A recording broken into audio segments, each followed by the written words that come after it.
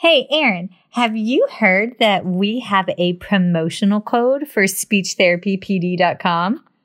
I think I heard the same thing. Yes. So, as if we both hadn't heard that. But it's First Bite. So if you log on to speechtherapypd.com and enter the promotional code First Bite, it takes $10 off an annual subscription. And Erin, do you want to... That includes all the pod courses. Yes, and we have 4 now. I'm not sure if y'all knew that. We have 4. We have First Bite. Yeah, we do. It's Speech Uncensored. And in case y'all haven't heard of this lovely lady, she focuses on adults. And I know that there's a fair few of you out there that PRN in peds and or PRN in adults. So be sure to check out Speech Uncensored. And it also includes the Speech Link and the SLP Now podcast with Miss Marisha, who I like fangirl crush. She's awesome. Okay. All right. So promo code is First Bite. Whoop, whoop. And don't let it autocorrect you to BYTE because it did that to me a couple times. So there it is. Woohoo! Hi, it's Erin. I'm your regular co-host of First Bite.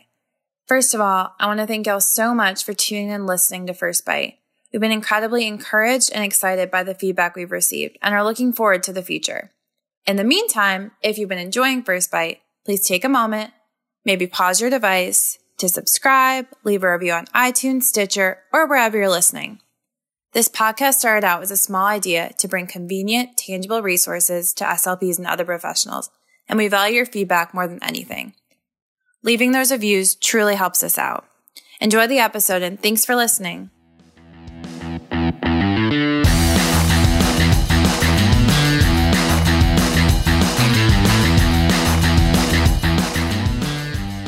Hi, folks, and welcome to First Bite, fed, fun, functional resources for the pediatric clinician. I am your host on this nerd venture, Michelle Dawson, MS, CCC, SLP, the All Things Peds SLP. I am a colleague in the trenches of home health early intervention, right there with you. I run my own private practice, Heartwood Speech Therapy, in Coletown, South Carolina, and guest lecture nationwide on best practices for early intervention for the medically fragile child. First Bite's mission is short and sweet, to bring light and hope to the world for the pediatric clinician, parent, or advocate. In this podcast, we cover everything from AAC to breastfeeding, best practice for running a private practice, and all the nitty-gritty details involving feeding and swallowing by interviewing the subject matter experts themselves. We bring the data to you. Every 4th episode, I am joined by the lovely Erin Forward, MSP, CF, SLP, a Yankee transplant who actually inspired this journey and who also walks the wild, woolly, and sometimes sticky walk of early intervention with us. Sit back, relax, and watch out for all the squirrels and enjoy this geeky gig brought to you by SpeechTherapyPD.com.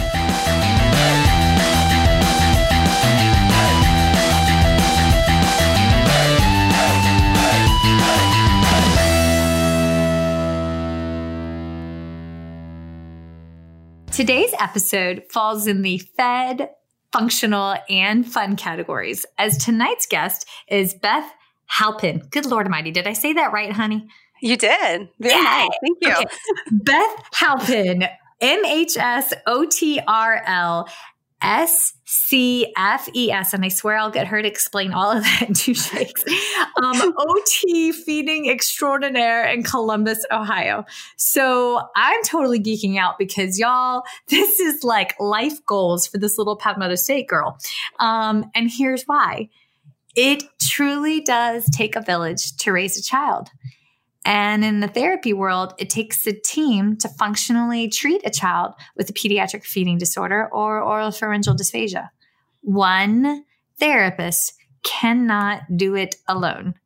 So in case you were taking a big deep breath on the treadmill or honking your horn because of road rage, let me say it one more time. One therapist cannot do it alone. So let it go, let it go. And I'm going to spare you the rest of that song because we all know Elsa can sing better than me. But if you're the only one on the team treating, darling, you can't do it.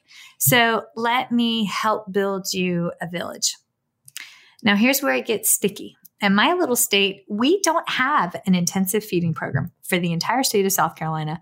Let it sink in. There is no intensive feeding program.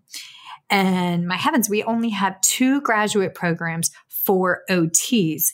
And one of those just started a year ago and is still going through its credentialing process.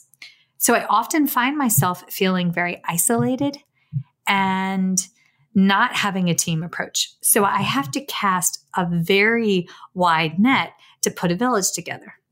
So one day, that very wide net caught me Miss Beth all the way out in Columbus, Ohio. And y'all, she is an excellent catch.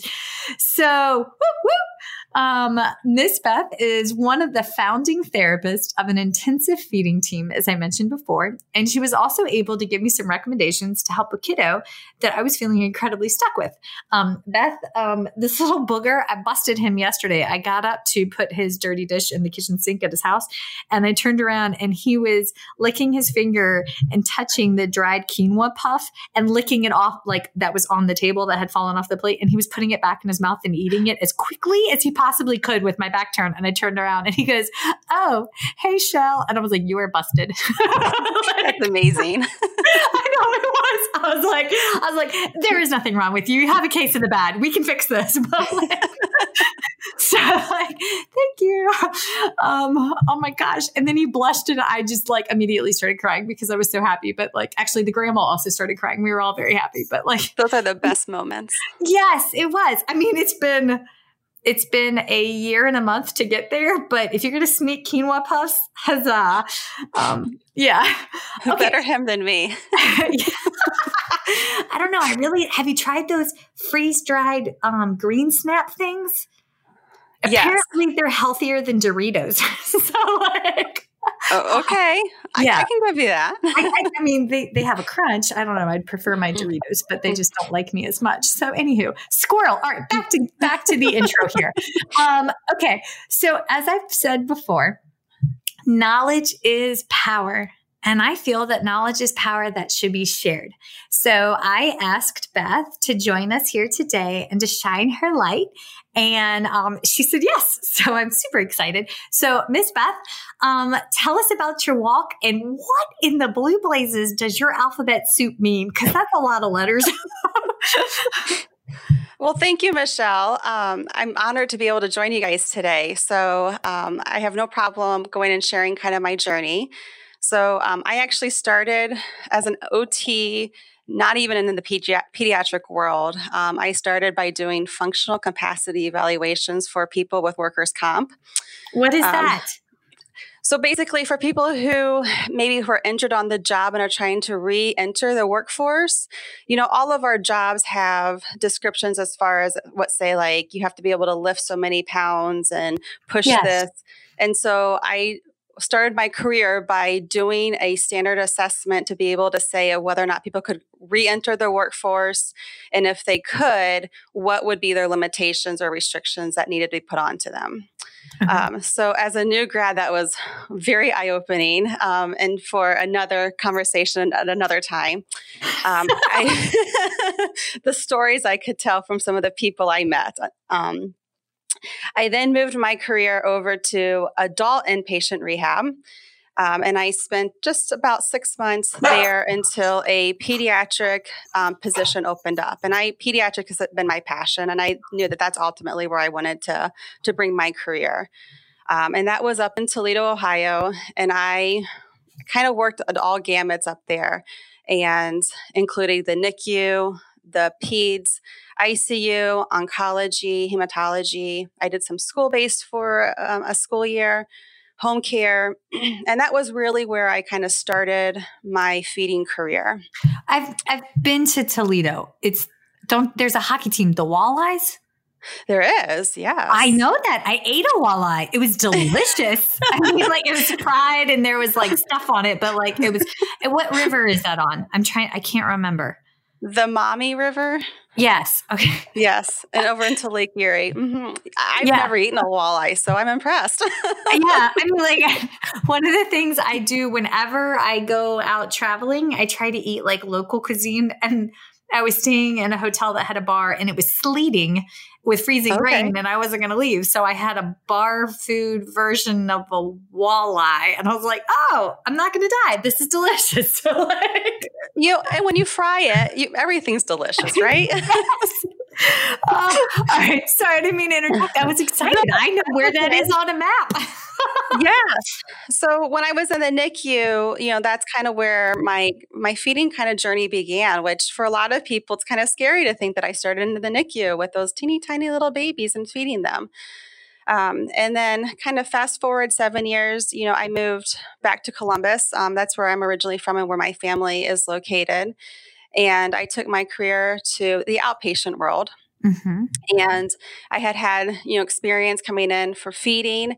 And my journey in feeding kind of just took off once I joined the outpatient world. Our hospital here has at the time they called it an interdisciplinary feeding clinic. And there happened to be an opening within that clinic shortly after I started at the hospital. I was seeing outpatient kids for feeding therapy, along with other general OT services. And then we had a physician who joined the hospital who started the intensive feeding program, and I joined that team. And my career in feeding has gone just straight from there. So once I joined the intensive program, I only do feeding therapy anymore. That's I no awesome. longer do general outpatient therapy. That's awesome. Okay. So that's it in a nutshell. Okay. I mean, I appreciate all the various routes that you went. Just professional nosy question. I periodically have to come home in the course of my day to take a shower because I'd say once every 6 months I get tinkled on because, when you're holding a special needs child, sometimes this happens, or I get thrown up on, and I never push a kid to vomiting, but sometimes like if they move too quickly or if they're overfilled, or if they split vomiting happens. Yes. But like, I don't work in a hospital where they have showers. So I periodically have to go home and like clean myself or just change scrubs because I'm so covered in like somebody else's like express breast milk that was vomited on me. Like, does that happen to you too? Yeah. So funny story. So when we started the intensive feeding program, our very first patient in the program was an older child. I think he was around 7 or 8 years old, on the spectrum and pretty severely on the spectrum, nonverbal, and kind of green when it comes to the intensive part of the world of things and doing the meal. And he was a kid who, when he didn't like what you presented to him, he attacked the plate, but he also didn't like having anything on his hands. Okay. So my very first meal in the intensive program, I left that meal with handprints of pureed food, literally from head to toe. Yeah. And it was 8 o'clock in the morning. Honey, if that doesn't say you've been baptized in feeding, I don't know what does. Pretty much. And I had to walk from one department to another department in the hospital because that's where my desk was at. And I came over and some of my coworkers were like, how did it go? So luckily I was able to go and get scrubs. I couldn't shower, but I could at least get scrubs from the hospital. And from that day on, I keep a spare set of 1, if not 2 pairs of scrubs and t-shirts in my desk at all times. Brilliant. I keep some in my trunk and like hand sanitizer and wipes in bulk just in case.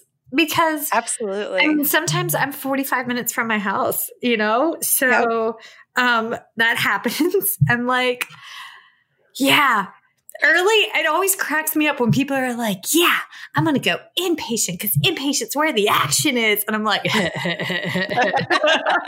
luck with that. Right. Come to the outpatient world. Try outpatient, try home health. Let me know how that works for you. Oh, that's funny. Okay.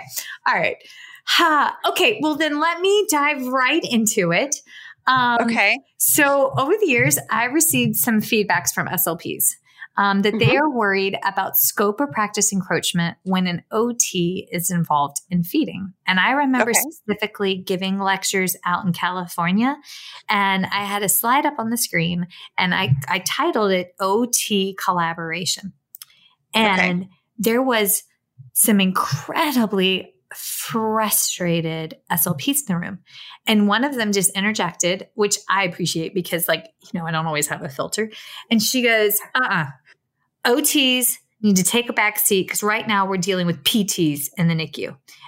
And I was utterly flabbergasted. And after a quick sidebar conversation, come to find out the PT Association had hired a lobbyist to expand their scope of practice within their unique state LLR licensing that allowed physical therapists to do feeding therapy in the NICU. And the SLPs were gravely concerned because the physical therapists in the state had no actual training in oral pharyngeal dysphagia. And in the room, lo and behold, were 3 PTs. And they were all like, yeah, our boss told us to come and we don't want to feed the infants. And I was like, well, I don't do NICU. This is the wrong lecture. I'm grateful you're here. But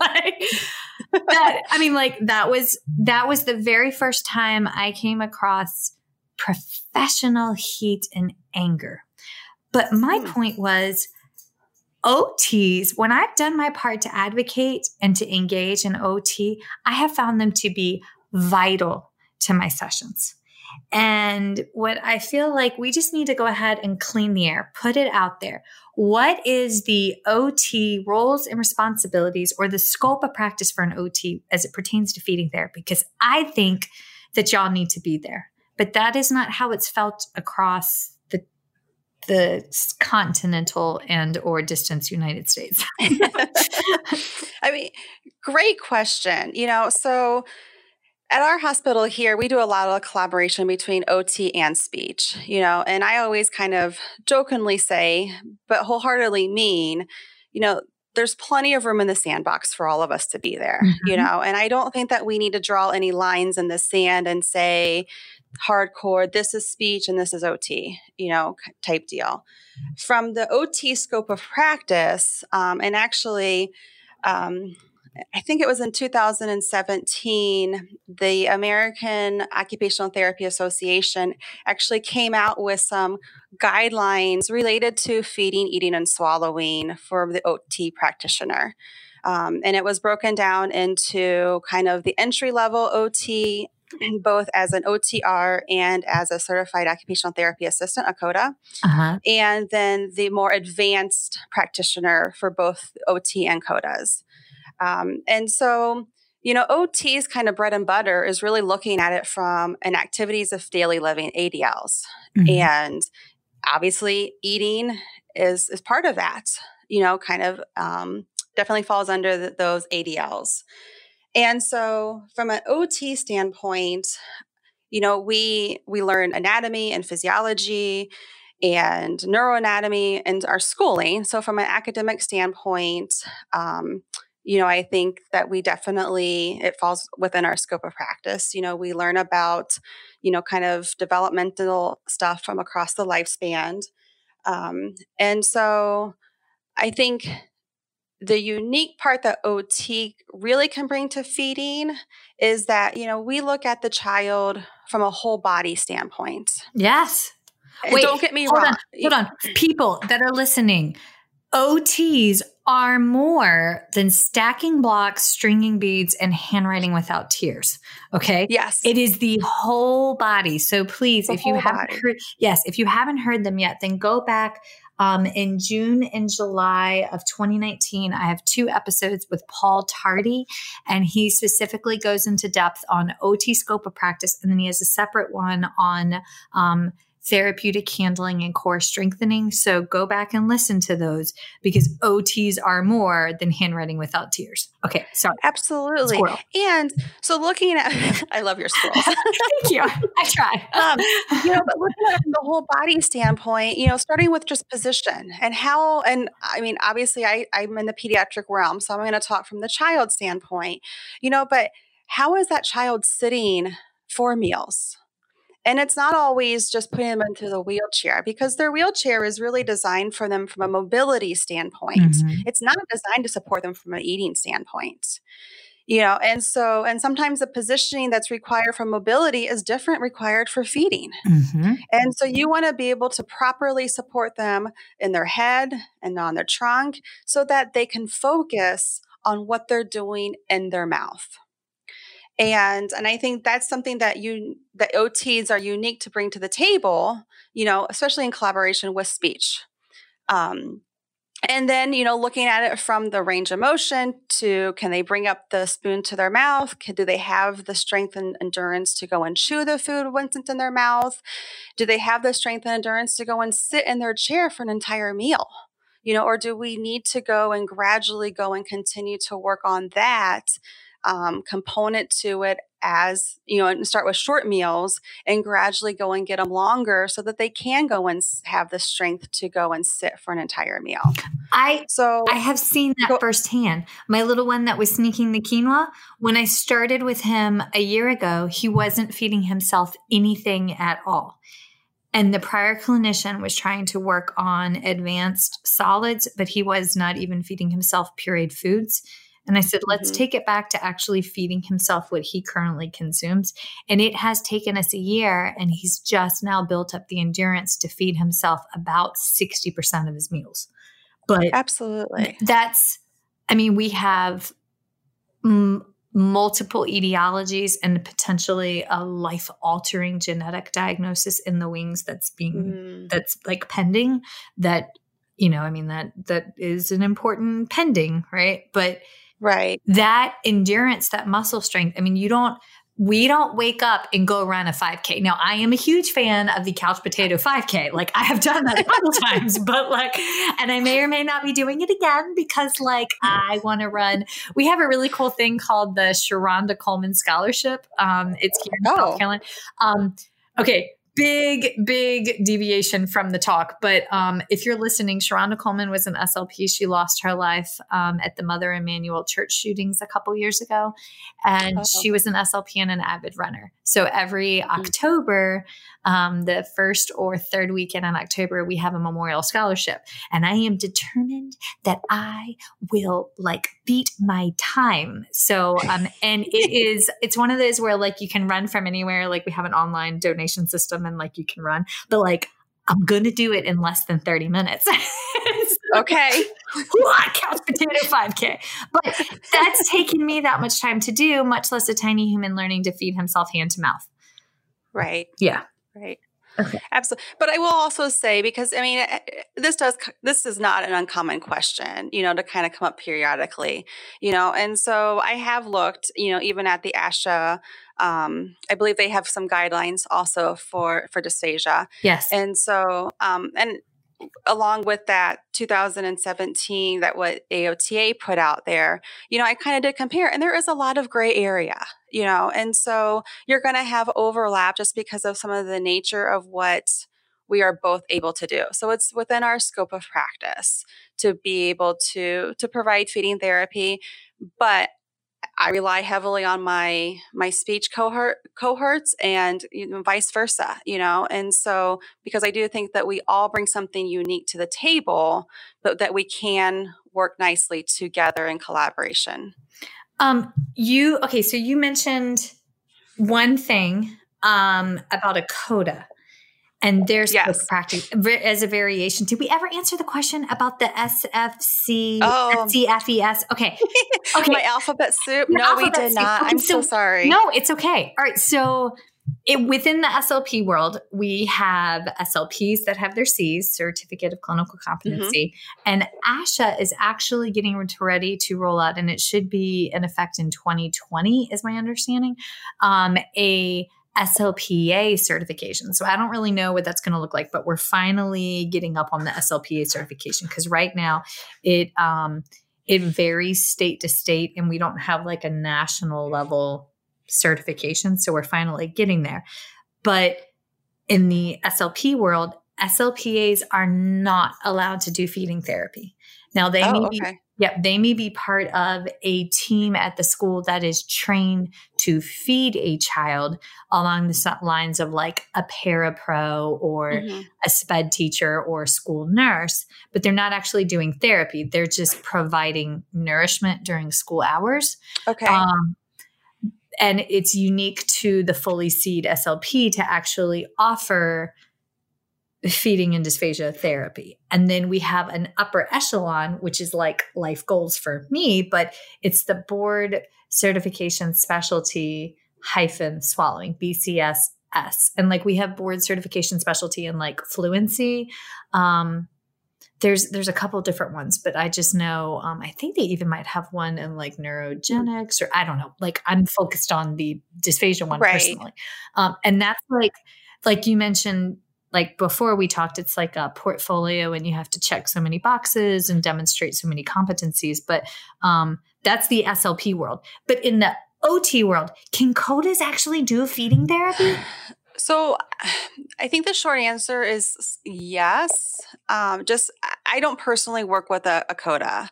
And I did early on in my career, but that wasn't not in the pediatric realm of my career. So I cannot answer it from a personal experience.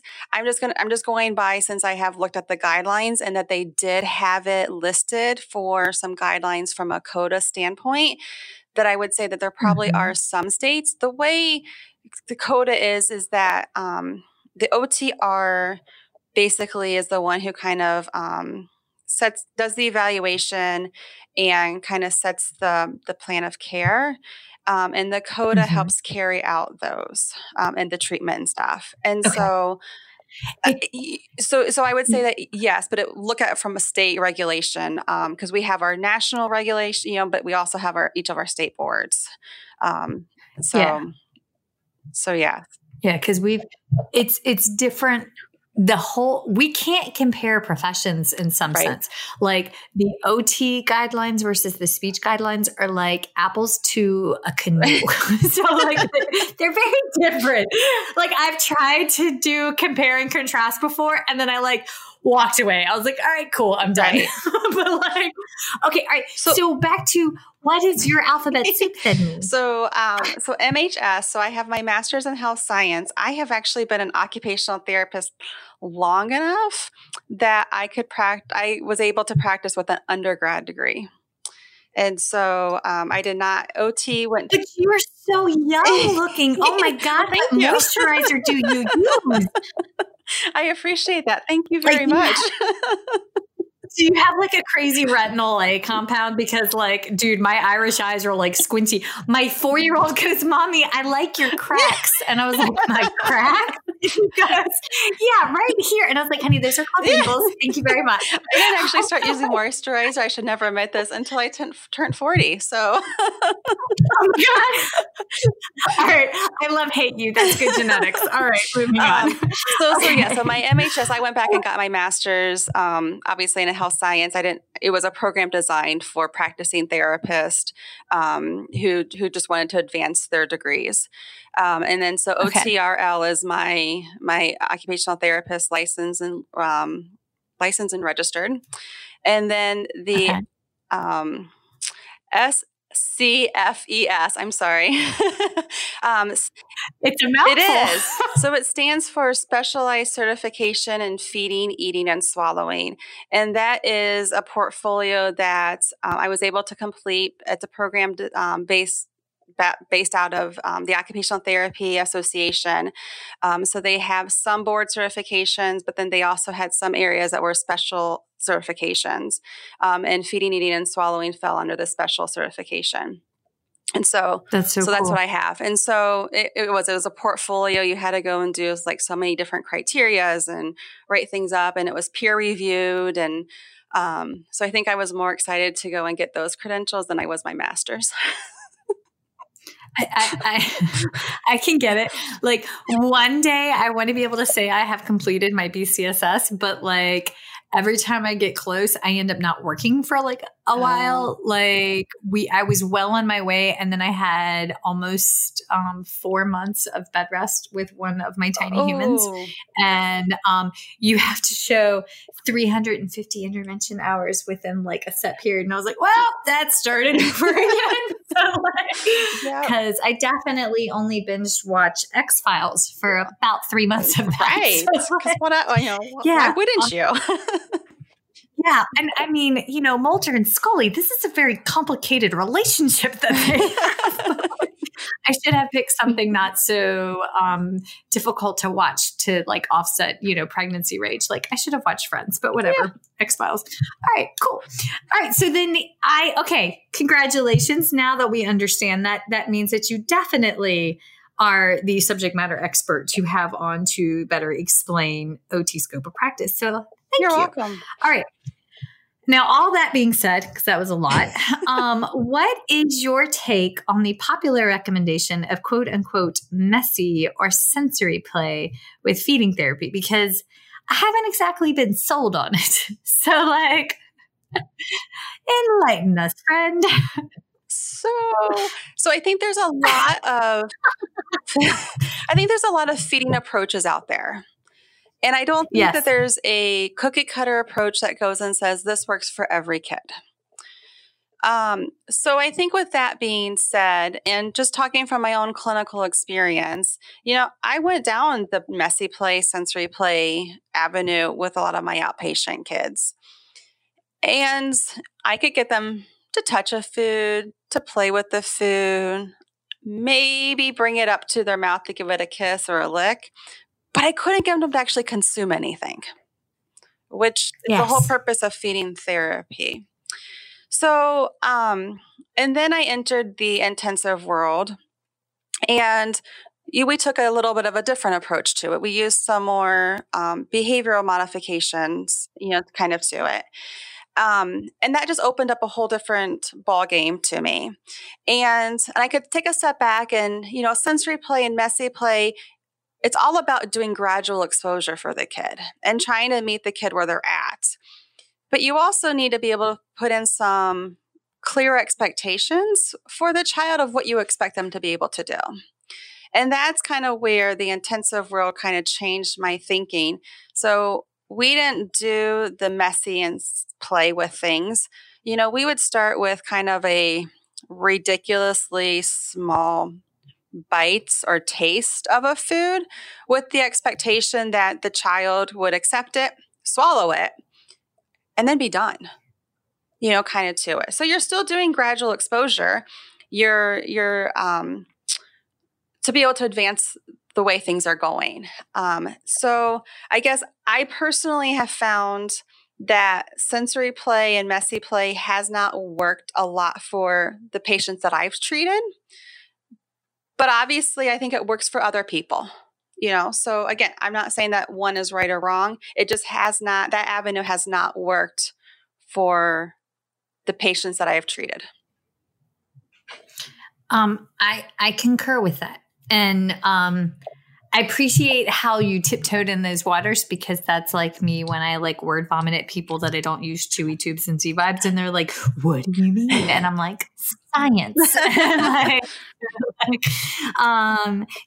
But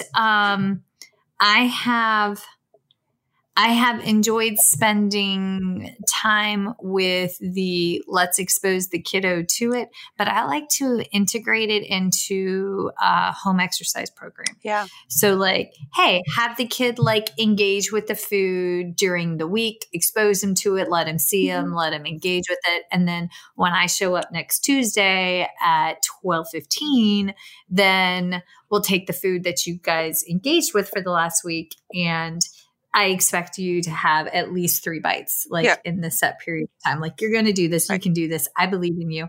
I have one little guy. His mantra is, I will feed myself. And then he'll build himself up, and then we'll do it. And then I'll have a couple bites. And he's like, I am so proud of myself. And I'm like, buddy, I am proud of you. But and I also don't feed the kid. Okay. Unless they have a physical component in which they cannot physically feed themselves. Yeah. But I very much am a fan of the child needs to feed themselves. They need to have that hand to mouth oral prep stage engagement, because I don't know right out the gate, are you a left side chewer or a right side chewer? Okay. Everybody that's listening, if you have bubble gum in your mouth, or if you have something handy nearby, throw a piece of something in your mouth to chew that is edible. We do see a lot of pica. And chew. Every person that's listening has a dominant chew side. Absolutely. And that's something that I don't buy into the oral motor exercise regimen because we all naturally gravitate to one side because it's comfortable. And when, God forbid, you have like a cracked tooth on that side and then you go to switch sides, you feel unbalanced and off kilter. Yep. Not just because you got a busted tooth, but also because like it doesn't feel right because that's not the side that you chew on. Well, if you're feeding a kid and you don't know their chew dominant side, honey, that's what you're doing to the tiny human. And little subtle variations like that in my practice, that has helped me be a better clinician. Now, I will say that I do feed a lot of kids, only because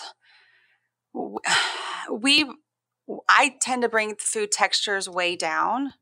So to be able to go, if you decrease the texture of the food as you're working on skill development, you can increase the volume that they're taking.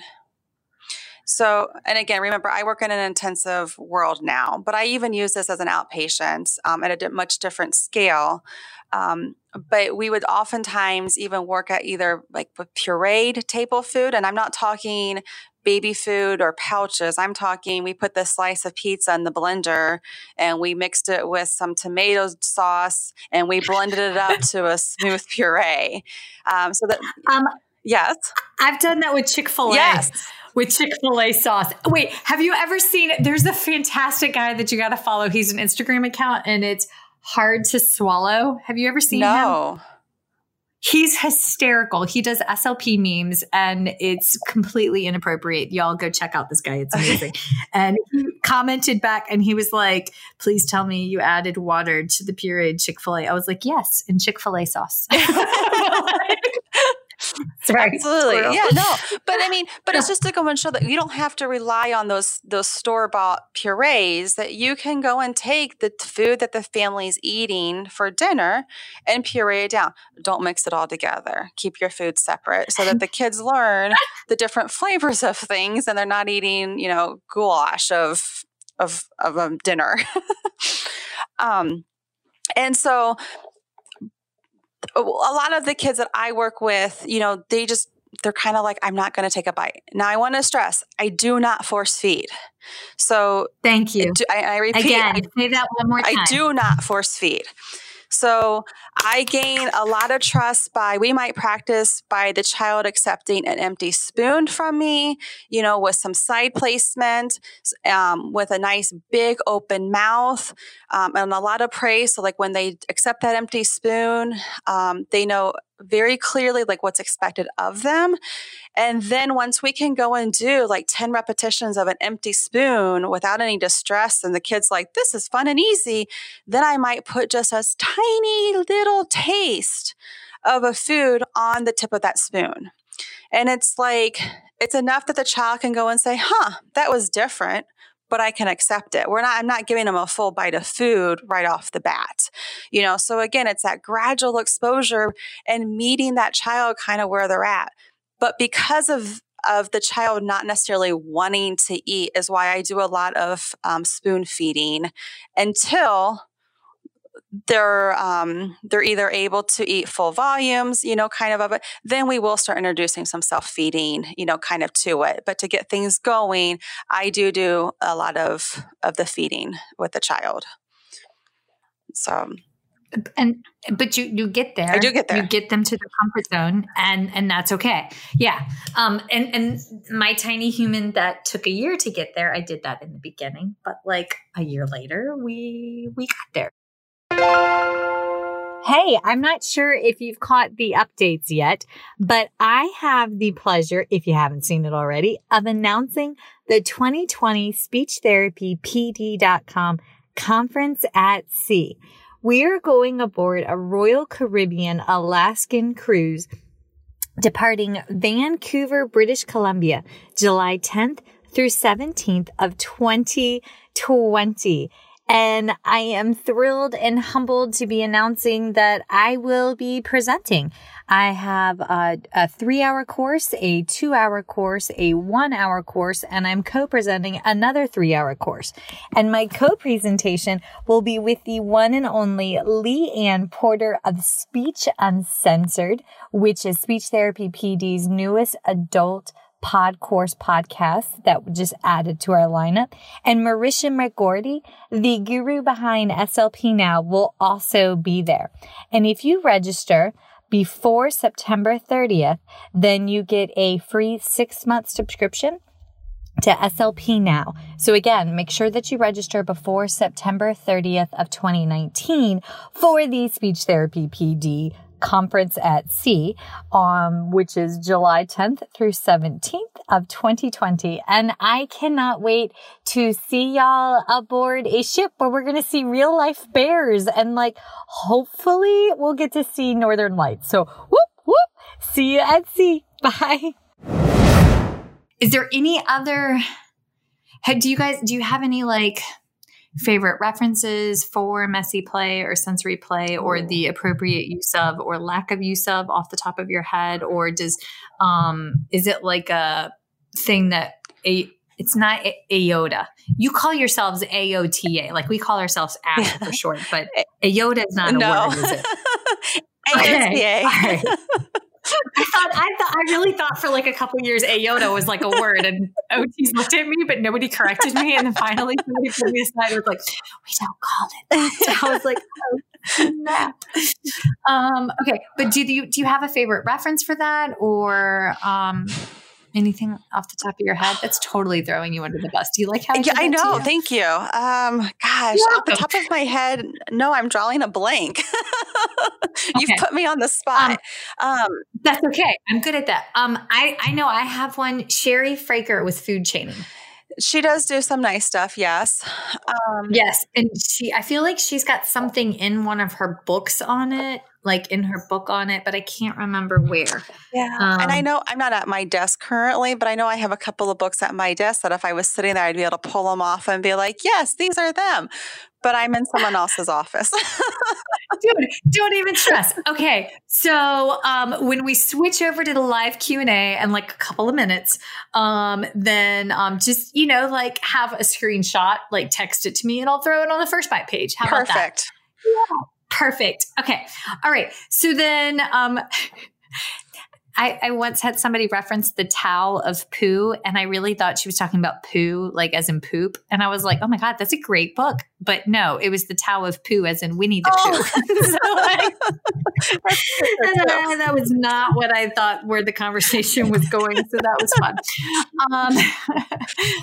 Pooing and eating all go together, right? They do. And I view myself as having arrived in a good bonding relationship with the family when I get pictures on my cell phone of their kids' poo that just randomly shows up. And the best is when the boys look over my shoulder and because, they're nosy and the 6-year-old is like, ooh, poop should not be that color. They should talk and get a second opinion. And I'm like, yep. You're correct, son. They should get a second opinion. Why don't you grow up and be the second opinion? Right. Mommy needs help. Yeah. Okay. All right. So let me go to the next one. If you had a room filled with colleagues, OTs, SLPs, PTs, psychologists, caregivers, family members doing feeding therapy. Okay. What are your top 3 recommendations that you would give us? And then give me the why, because the why always makes me very curious. Can I give you 5? Oh my God, yes. Yes. Okay. Oh, you made my heart so happy. I'm like, yes. I've thought about this. So, so I think the number one recommendation I would give someone is to set clear and realistic mealtime expectations and stick to them. So what I mean by that is, as therapists, we're always trying to get the child to do one more and then one more. And can we push them a little bit more? And I have never done that. I'm just kidding. I'm so guilty of that. So by having clear expectations, so if you are preparing the plate that you're going to present the child, that you have a set number of either bites or a set amount of food, and you're not going to add anything more to that plate. So once the food is gone, they're done. And if you go and say, I want you to take one more, or this is the last bite, mean it. And so doesn't turn into this, okay, last one. Oh, I meant just one more. Oh, wait, one more. Now it can be the last bite, because the kids they lose trust with you. So that would be, I think, my number one recommendation for a group of people. Number two would be sorry, go ahead. No, I was going to say that means that I'm thinking specifically of 2 kids on my caseload that I have to readjust because I'm guilty of, well, they let me get that many in. Maybe I can just get like a little bit more. Right. But I love doing this because I learn so much as a professional. Okay. All right. Follow through, Michelle. Follow through. Okay. All right. Number 2. So number 2 is looking at the whole child, when you're looking from a feeding standpoint. So that means looking at positioning, and it's so important to provide that support so that they can focus on what they're doing in their mouth, look at their oral motor skills. And it's okay to decrease the texture of food in order to get the volume up, but you can still work on kind of chewing maybe at a snack time. But during a meal time, we're going to go with the lower textures of food. So let it be a pureed or a really finely fork mashed something. And then looking at their strength and endurance, kind of during the meal, not only with what they're doing in their mouth, but what they're doing from their ability to sit and attend to the meal. Okay. Go ahead. I have a thought that I have to interject. Yeah. I have my CLC, and I was thrilled when I got the coursework. Also, y'all, there's a phenomenal group, Healthy Children and Families. They have a very pretty blue and white logo, and you can find them on all forms of social media. They talk about, and there was not an OT in the class, which I was sad to see because it would be lovely if there had been an OT in my specific training class. They talk about posturing from the second they are born all the way up. Absolutely. And so this goes from the beginning, and there's a couple of phrases, nose to lips, I'm going to mess it up now. Hips to lips, nose to nips. There it is. So you present the nipple at their nose, but their hips and lips have to be in proper alignment. Yep. And for some of our children that have had traumatic deliveries or prematures, they need postural supports and swaddling and pressure through their feet from NICU on. Right. So I always compare this as, I am sure somebody listening is petite and has gone to a tall bar table and may or may not have had one drink that was a little bit too many, and you proceeded to get down from said very tall bar table. And if you are the petite person in the room, you know how that's going to work out, right? You got no freaking clue where your body is in space, and then you right? Oh my God, I just scared Dog. I'm so sorry, Dog. But my dog's name is Dog. But that happens. That's what we're doing to our tiny humans when we don't give them proper posturing and support. Right. So just if you've ever had that personal experience, and if you have not had that personal experience, talk to a friend. You will find someone that has. Absolutely. And the other thing I wanted to say about strength and endurance, it's more than just what happens in that particular meal or treatment session. You need to be able to carry it out so they have the strength and endurance to be able to do 3 to 5 or 6 meals in a day, depends on their feeding schedule and the age of the child. So they can't go and basically empty the gas tank in order to go and do it all at meal 1, because then at meal 2 they have nothing to be able to offer, so they're not going to be able to eat. So being able to look to make sure that they're able to carry those skills through multiple meals in a day. And that's why for some of the patients that we treat, a feeding tube is appropriate. Absolutely. Y'all, there Yes. And when I first started doing feeding and swallowing, if a physician recommended a feeding tube, I took it as a personal assault on my clinical skill set. That has nothing to do with my clinical skill set and my ability to get a kid PO. Right. That has everything to do with the quality of life, the metabolic cellular level for that kid. Absolutely. If that kid, and we have to check our own egos and misunderstandings, because sometimes it's not ego or it or whatever the word is. Sometimes it's really truthfully like our own misunderstandings. Some of these children have, like if you have a kid with cystic fibrosis, right, or if you have a kid with a cardiac condition, or severe obstructive sleep apnea or laryngomalacia, trachomalacia that requires like a trach, then it's okay that they have a feeding tube to be nourished while they're building up that strength and endurance. Absolutely. Yes. And we have to support the families when that decision time comes. Yes. So, but I have seen that be misconstrued as like I've seen a lot of clinicians like have a hard time, like, but the kid could do this. And I'm like, but we're not there yet. You know? And can I tell you, I've had a number of families that have said, I don't know why I fought that feeding tube for so long.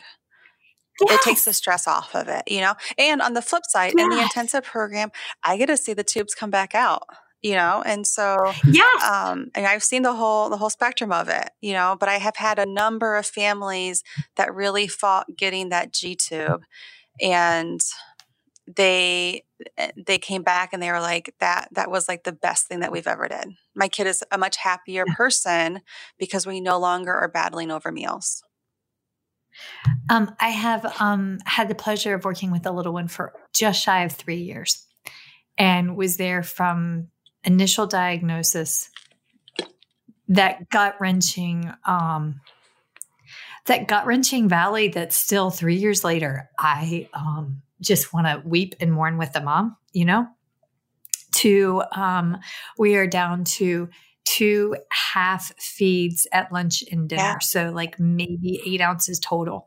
But, and mom, has been very honest, very open. She's done some inserts into some of my webinars and live lectures, and she's a pediatrician. And she goes, as a pediatrician, I could not wrap my brain around this.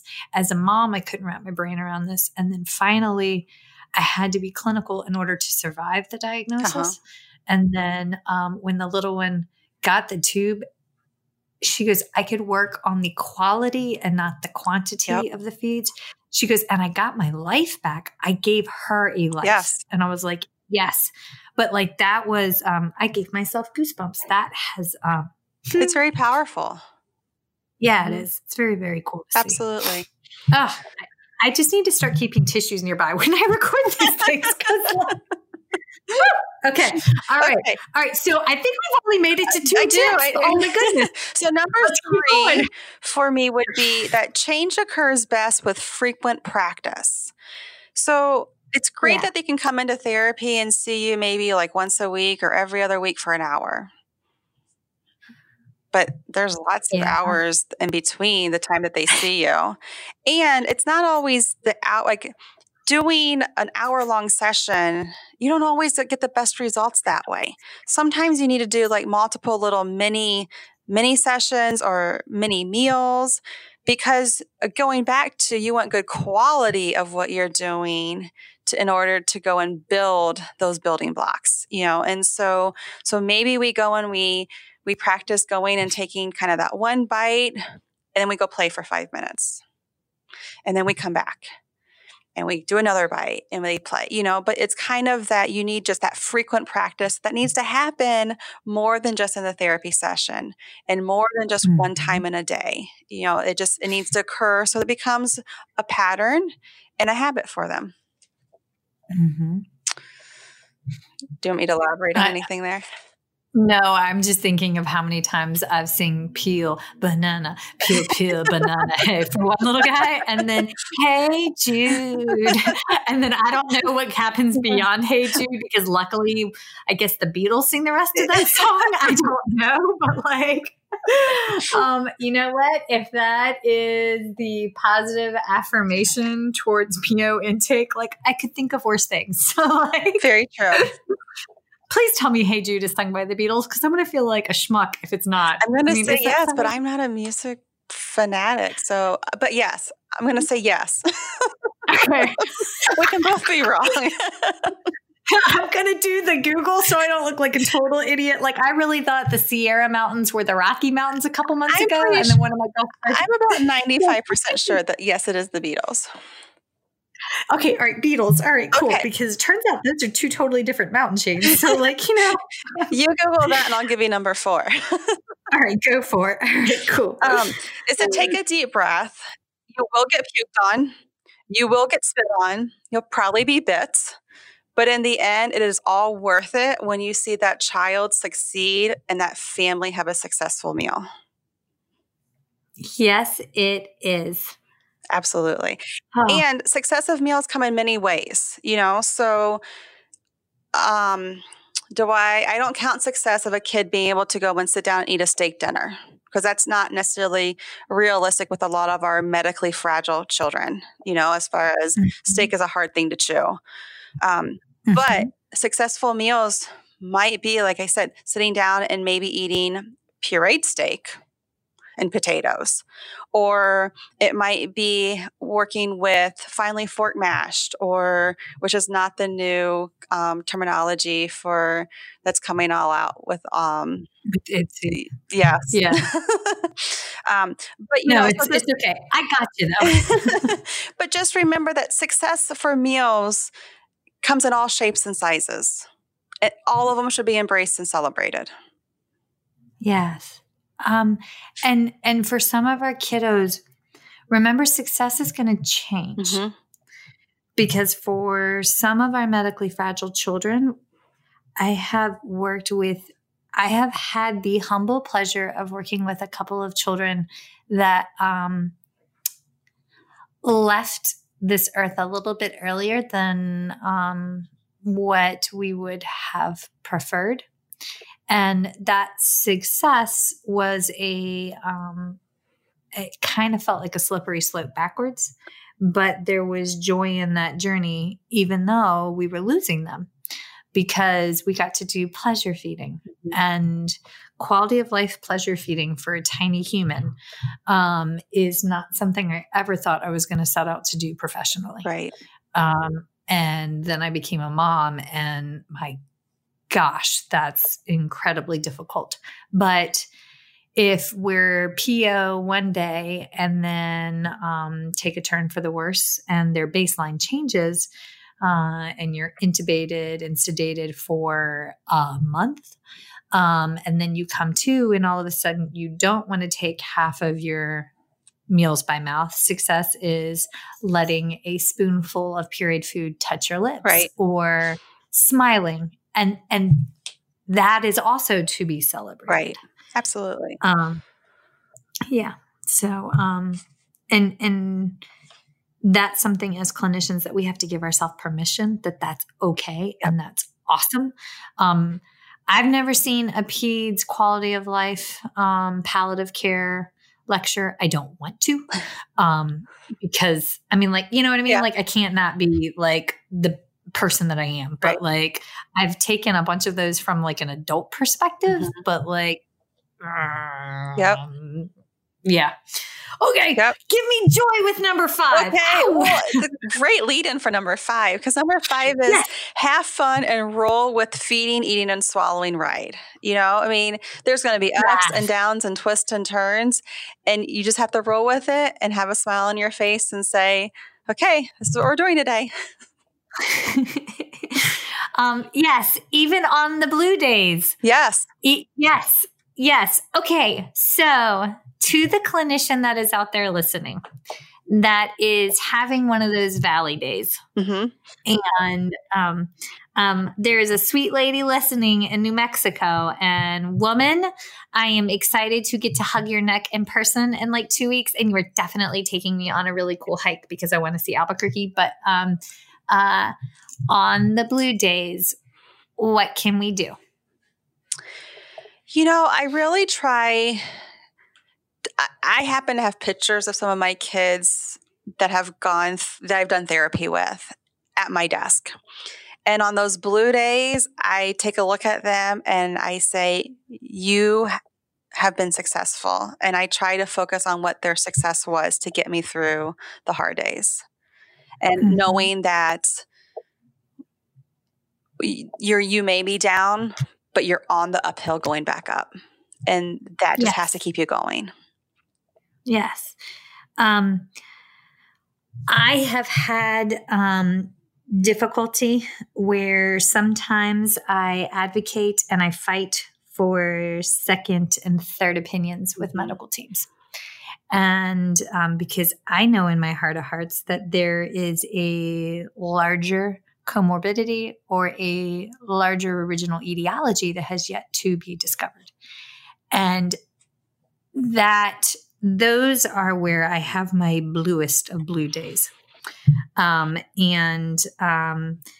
Sometimes after a family has heard from physicians, and let's be honest, I work in a state where it's the Deep South, and unfortunately sexism is pervasive in my state. And because I am a petite female, my opinion doesn't always bear merit. And after a family has heard from two physicians that everything's fine, everything's fine. They're going to eat when they're hungry. Quit giving them the boob. I had one mom was told, and lo and behold, the kid got so sick. I'm thinking of one case in particular that they finally went to a major hospital. And guess what? They ran a scope in moderate to severe eosinophilic esophagitis with a hiatal hernia. And I'm like, it's okay. But quit giving the boob. They're going to eat. Right. It's fine. Right. Behind the scenes, after I got the phone call, don't you know, I hung up the phone and was like doing like the happy dance, like, yes, we have a diagnosis. I mean, like, it's a horrible, debilitating diagnosis, but I was so freaking happy that I wasn't nuts and that the family persevered. Yeah. And even though the PCP could not see, we planted a seed so that maybe the next time a child comes through, the recommendation will not be just quit giving them the boob, they'll get hungry. Oh my God. Yeah, cool. I'm adulting now. But there are families that after they hear it so many times, they don't want me as their clinician because I think I'm making it up. Right. And I did have one that called, honest to goodness, almost 3 years later and was like, wow. So it turns out we did have X, Y, or Z. And I'm like, fantastic. They asked me to come back in. And I was like, unfortunately, until we get a list of foods that we're safe for, I am not appropriate to do therapy at this time. We have to find all of that out. So sometimes your job on those blue days, folks, is to be the seed planter. Yes. Because it may take root with you, but it may take root with someone else. And that's okay. Absolutely. Yeah. Yep. Yeah. I missed my calling. I probably could have been a preacher somewhere down the line. I don't know. I cuss a little too much. That probably wouldn't fly in the It would take a special church. Oh my gosh, that's great. Oh, I should have put mascara on earlier. It's running. Okay. All right. I have to be conscientious of our time because we do have to allocate a little bit of time for Q&A because I really do want to see a picture of those books. But is there anything else that you want to put out there before we switch to Q&A? I don't think so. Just remember that it's you can't live in your own silo for eating. It takes a village to help that child. And like Michelle said earlier, cast your nets wide and build that village. Yes. Okay. So Beth, if someone is listening and have concerns for their little one and may or may not want to put you in their net, because that sounds weird saying it like that, but like you're a good catch, Mama. How can they reach out to you? They can send me an email. Okay. And the email is, so I'm technically Elizabeth. And so, but I go as Beth. So the email is Elizabeth, Elizabeth, Halpin, HALPIN, at nationwidechildrens.org. And Nationwide Children's is all one word. Okay. So Elizabeth.Halpin at nationwidechildrens.org. Yes. Beautiful. Oh my stars. I am so happy that you came on, and I'm seriously going to convince you and your partner in crime over there, Mr. Rob, to give me to let us do a team one. How about that? That sounds great. Okay, good. All right. Let me switch over to questions and hold on 2 seconds. Okay. Okay. Michelle Dawson, your All Things Peds SLP here with another exciting update brought to you by feedingmatters.org. So if research on pediatric feeding stokes your fire, then join Feeding Matters virtually on August 29th for the inaugural Pediatric Feeding Disorder Alliance Research Town Hall. Haley Henriksen Estreen, PhD RN, will present strategic updates and initiatives igniting and driving research to advance the elevation and treatment of pediatric feeding disorders. Visit bit.ly/PFDA town halls to learn more. That's a wrap, folks. Once again, thank you for listening to First Bite. Fed, fun, and functional. I'm your humble but yet sassy host, Michelle Dawson, the All Things Peds SLP. This podcast is part of a course offered for continuing education through SpeechTherapyPD.com. Please check out the website if you'd like to learn more about CEU opportunities for this episode, as well as the ones that are archived. And, as always, remember, feed your mind, feed your soul, be kind, and feed those